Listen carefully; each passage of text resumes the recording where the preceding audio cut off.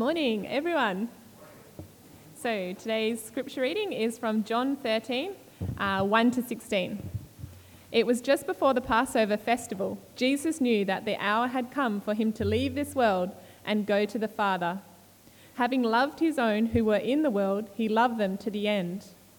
The evening meal was in progress, and the devil had already prompted Judas, the son of Simon Iscariot, to betray Jesus. Jesus knew that the Father had put all things under his power, and that he had come from God and was returning to God, so that he got up from the meal, took off his outer clothing, and wrapped a towel around his waist. After that, he poured water into a basin and began to wash his disciples' feet, drying them with the towel that was wrapped around him. He came to Simon Peter, who said to him, "Lord, are you going to wash my feet?" Jesus replied, "You do not realize now what I am doing, but later you will understand." "No," said Peter, "you shall never wash my feet." Jesus answered, "Unless I wash you, you have no part with me." "Then, Lord," Simon Peter replied, "not just my feet, but my hands and my head as well." Jesus answered, "Those who have had a bath need only to wash their feet. Their whole body is clean. And you are clean, though not every one of you." For he knew who was going to betray him, and that was why he said not everyone was clean. When he had finished washing their feet, he put on his clothes and returned to his place. "Do you understand what I've done for you?" he asked them. "You call me teacher and Lord, and rightly so, for that is what I am. Now that I, your Lord and teacher, have washed your feet, you also should wash one another's feet. I have set you an example that you should do as I have done for you. Very truly I tell you, no servant is greater than his master, nor a messenger greater than the one who sent him."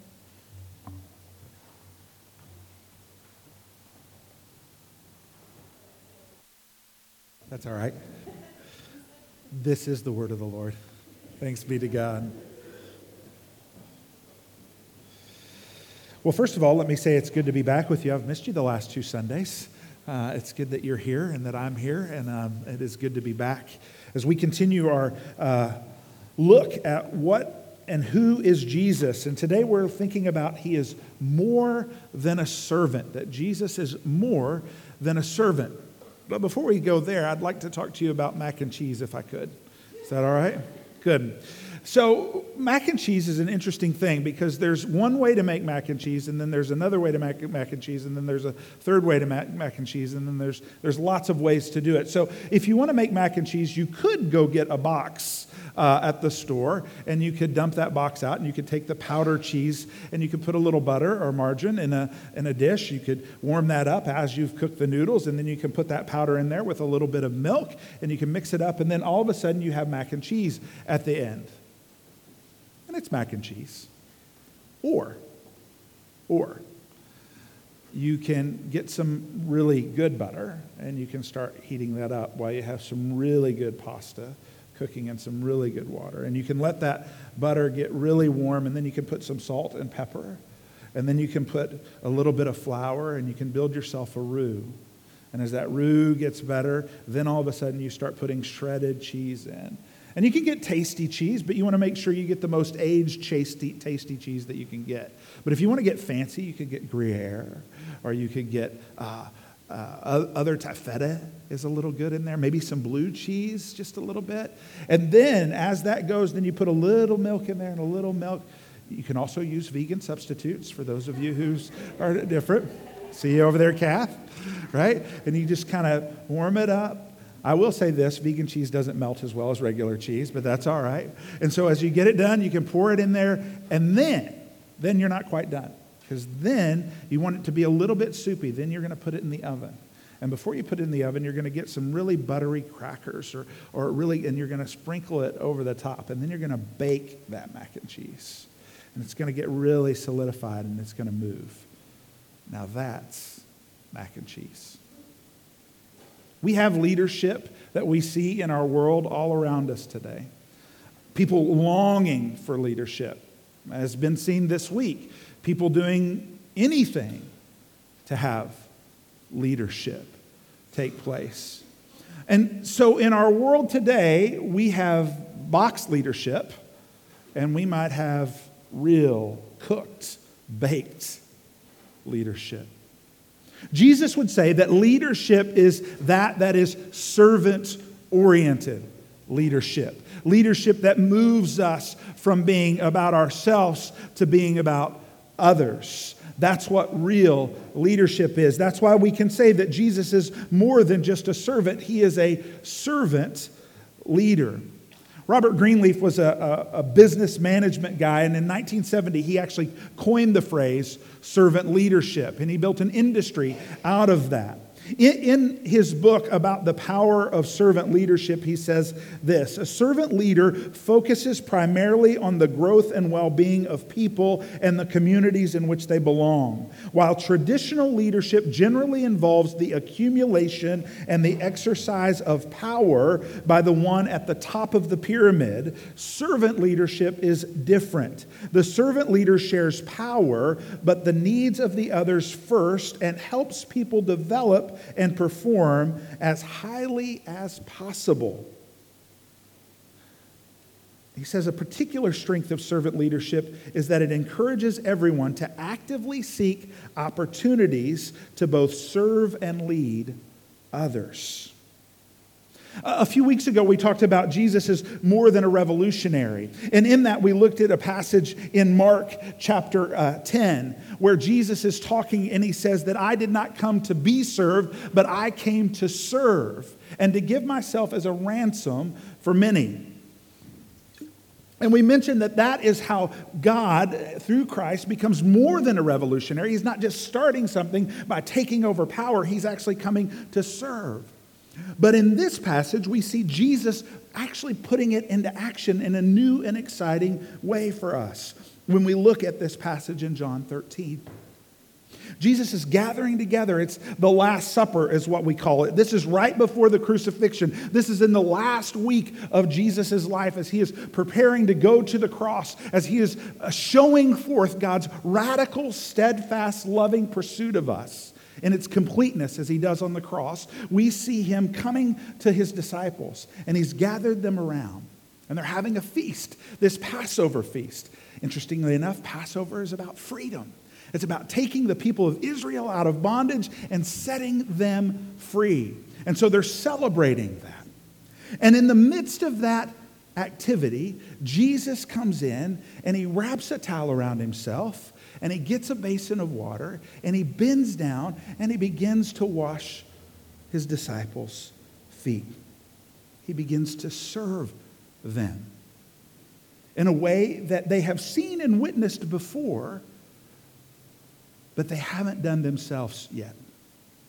Real quickly, let's kind of jump into this story of Jesus so we can see what took place at other times during the Gospels. As we look at the biographies of Jesus in Matthew, Mark, Luke, and John, we recognize that Jesus actually has his feet anointed twice before we get to this place where he anoints the feet of others. The first place is in Luke chapter 7.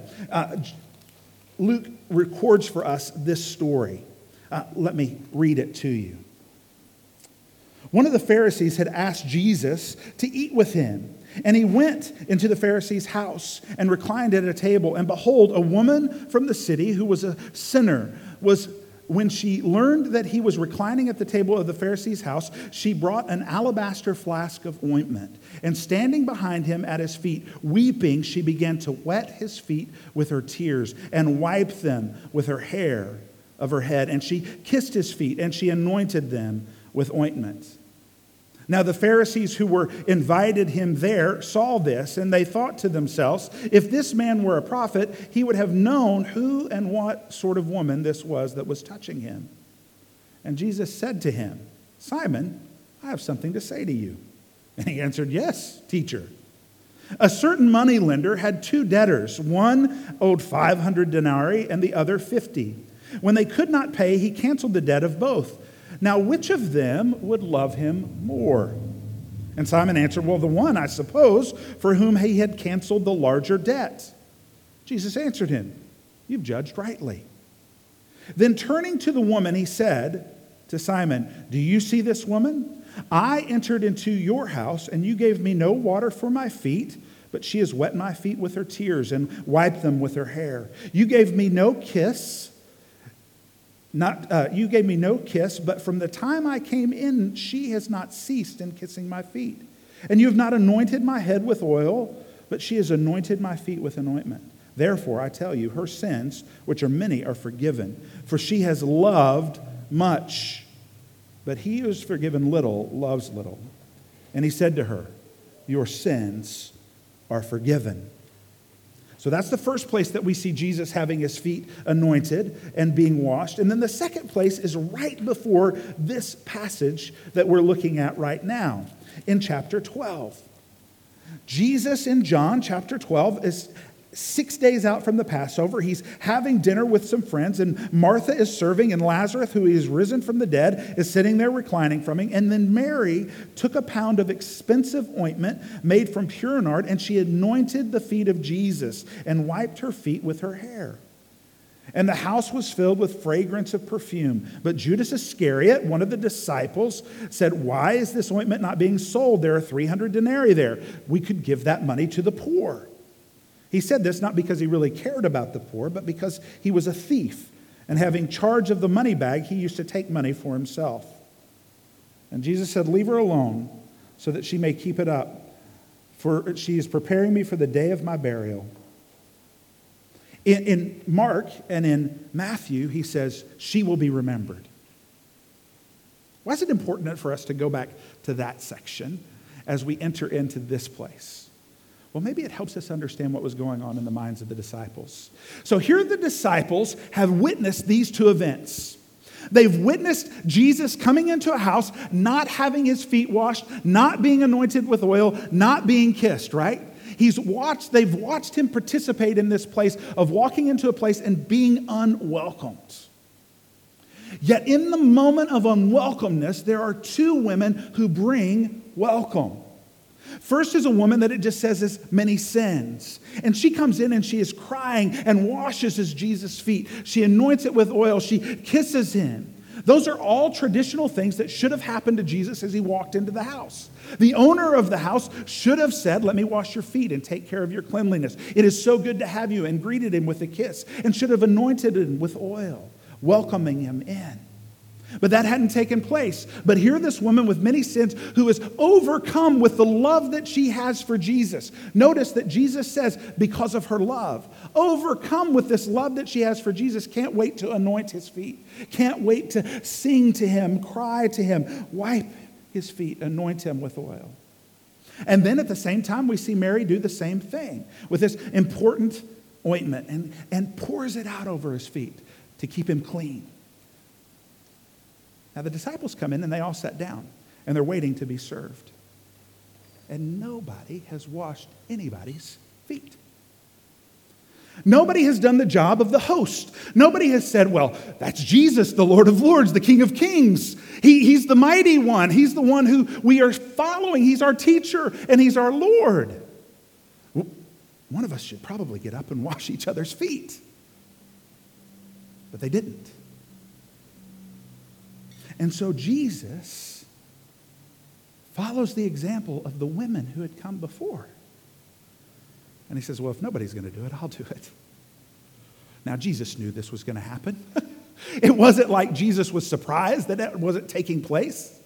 And he gets up and he wraps the towel around him and he bends down and he begins to wash their feet. And we see three things happening here that we gather about why Jesus is more than just a servant, but he is a servant leader. The first thing that we see happening is he is preparing them. When he's washing their feet, he's actually preparing them. Part of why washing feet was important, it was to clean them up. It was to give them entrance into the house, to keep it holy. And so he needed to wash their feet in order for this Passover to take place well. And so he comes in and he prepares them. He washes their feet to get them ready for what is to come. Servant leadership always prepares people. It doesn't set them out on the course without having them ready for that course. Now, it could be that he's going to provide that care and that direction while you're on the course. But he's always already prepared your heart to receive what he is going to bring to you. Because we couldn't receive it if our heart wasn't prepared by Jesus. He has to do that work for us first. And we see that taking place. He prepares himself, and then he begins to prepare them for what's going to come. The second thing that we see happen is correction. And this is the hard part for us. Peter goes, wait. He realizes what's happening, right? He sees what's taking place. Oh no, I missed my opportunity. One of us should have maybe washed Jesus' feet and then everybody else's. That would have made me look really good, and that probably would have been the best thing to do. And so he says, are you going to wash my feet? Incredulously. I love Peter because he just engages with Christ as Christ. Like I know you. Right? We sometimes, when we encounter Jesus, is we kind of don't want to admit that he's real. We treat him as if he is just other. And he is other. He's high and lifted up and mighty and glorious. But in this case, Peter says, you're going to wash my feet? Have you ever felt that way about asking Jesus? What's going on here? Maybe you have the last 4 days, 5 days, if you're in the States. What's going on here? What's happening?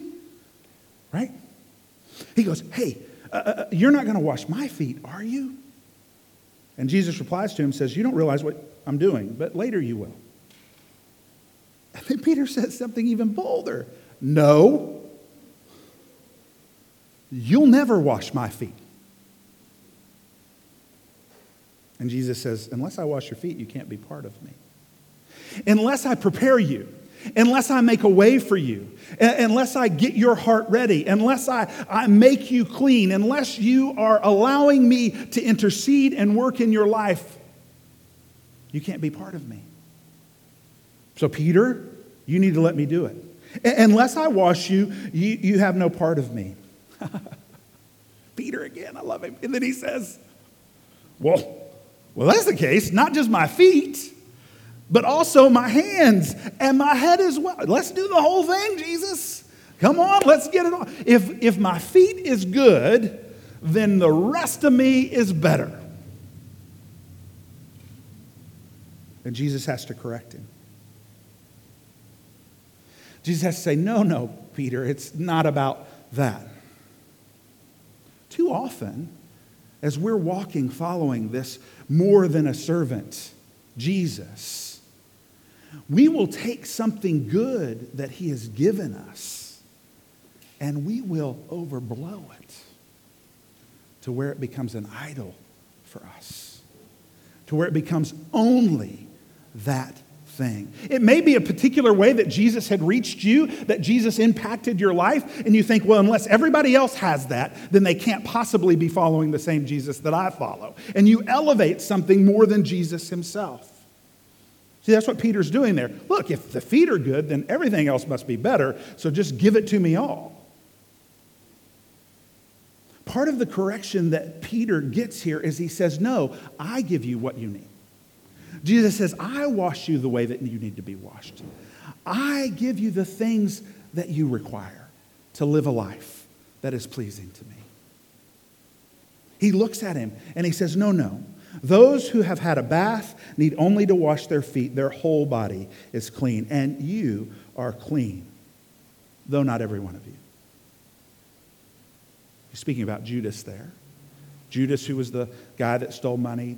Judas, who is the guy who eventually betrays him. But notice that it doesn't say that Jesus skipped washing his feet either. See, a servant leader moves towards those who are for and those who are against. A person who is more than a servant doesn't say, you're worthy of being prepared, you're worthy of being corrected. He says, I am going to prepare all of you that are here. Now, sometimes that preparation doesn't take. Sometimes our hearts are too hard. They remain stone, and we can't receive as fertile soil the planting of God's grace and mercy within us. So this more than a servant Jesus, he prepares and then he corrects. He says, no, That's not right, Peter.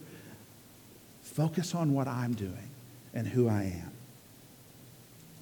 And then the servant leader commissions. When he has finished washing the feet, he puts back on his clothes and he says to them, do you understand what I've done? And I'm sure some of them are like, yeah, you washed our feet, thanks. And some of them are like, no, I don't understand what you've done. And Peter's probably still like, what's going on? Am I not supposed to have my hands? What? And he says this, look, you call me teacher and Lord, which is true. Jesus is lots of things, but he is always more than those things. He says, rightfully so. And now that you call me Lord and teacher, you want to learn from me and follow after me. That's what he says in teacher and Lord. You want to learn what I'm doing, and you also want to follow after what I'm doing. Then you should do this. You should wash one another's feet. Now, be grateful that there's not huge basins of water out here and that we're not going to put this in practice today. I know for many of you that would make you uncomfortable.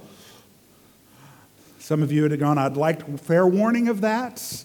Maybe gotten a little petty, taking care of it. But if we dig deep into this, we recognize that it's not Jesus saying, this is the thing. What I've done here, this is the thing. Look, there are places that practice foot washing. And they've elevated it to a place that if you don't practice foot washing, you might not actually be doing what Jesus asked you to do. Does that sound familiar? Sort of like Peter? Well, why not wash my hands and my feet? I'm not saying that that practice is bad or wrong. And in fact, I have practiced that with people before. But what Jesus is pointing out is much larger than just getting our feet clean. What Jesus is saying, that it is an act of service to those people. And you should be always about walking in the way of a servant. Moving in the direction of who they are and meeting the needs that they have. And not just their physical needs, but their emotional and spiritual needs. Recognizing that sometimes their physical needs are an outgrowth of something that is broken deep inside of them. And they need to be washed and cleaned and restored there first and foremost. Even though you might take care of their physical needs beforehand. He says to them, look, very truly I say, no servant is greater than his master, and no messenger is greater than the one who sent me. I'm sending you out. You're not greater than me, and I'm not greater than the God that sent me forth. And we know that to be true because of this. As Christ is preparing our hearts to receive that he is more than a servant, as he is correcting us in our hearts where we decide that we can't possibly be like Jesus, or we can't do the things and care for people the way that Jesus cared for them. He says, no, you can, because I am with you. I'm walking with you. He reminds us through Paul in Philippians what his attitude is. And this is the amazing thing for me. Philippians 2, it says this, have this mind among yourself, which is yours in Christ Jesus. Recognize that have Christ's mind, which is yours in Christ, meaning that you are there with him, who, though he was the form of God, did not count equality with God a thing to be grasped, but emptied himself by taking the form of a servant, being born in the likeness of men, and being found in the human form. He humbled himself by becoming obedient to the point of death, even death on the cross. Therefore, God has highly exalted and bestowed on him the name that is above every name. Let me go back to Greenleaf. A particular strength of servant leadership is that it encourages everyone to actively seek opportunities to both serve and lead others, thereby setting up the potential for raising the quality of life throughout society. Well, Robert has a good idea there. Raising the quality of life for everyone. Jesus goes further. And that's why he's more than a servant. Jesus is more than raising the quality of your life today. Jesus is about transforming your life completely today and tomorrow and for eternity. And that's why he humbled himself to what we call a servant. Now get ready to have your minds blown, because it blows my mind every time I think about this. that word that's used in the Greek there, that we in English translate so often, servant, also means slave. And more likely than servant, because a servant could get free. A servant is sort of like the butler, Jeeves, who's like, how can I help you, sir? And they live in the house, and they're able to do good things, and they kind of have things provided for them. But a slave in this culture, a slave in this time, a slave in every time, even today, is one who is pushed down and broken and set aside, one who is under oppression, one who has no rights, no worth, no standing. And Jesus says, I'm your slave. I became a slave.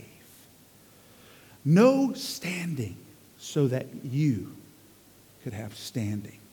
And when we grab that standing, we shouldn't hold on to it and go, now I've got standing. No. We in turn around and say, how can I follow this slave to give myself to him and to all others that I encounter? Let me pray for us. Father, you are good, Jesus, and all you do is good. And it is hard to see that, so help us in our unbelief. Help us to know that in this times that are trying and these places of pain and brokenness, you are bringing about restoration, and that you do it not from a position of top pyramid power, but you come underneath us and you empower us to live a life that is worthy of the calling you have put on us through Christ. Father, if there are those that are here that are wondering about this, we just ask, Lord, that you will guide their hearts to understanding who you are. And Father, for those of us who have walked with you for a while, break our hearts where we've become prideful and forgotten that the life of following you is one of a slave, of a servant, of one who has no standing outside of the standing that we have in you alone. Father, it's in your good grace and in Jesus' name we pray this. Amen. Would you stand up as we respond to the words of God through singing?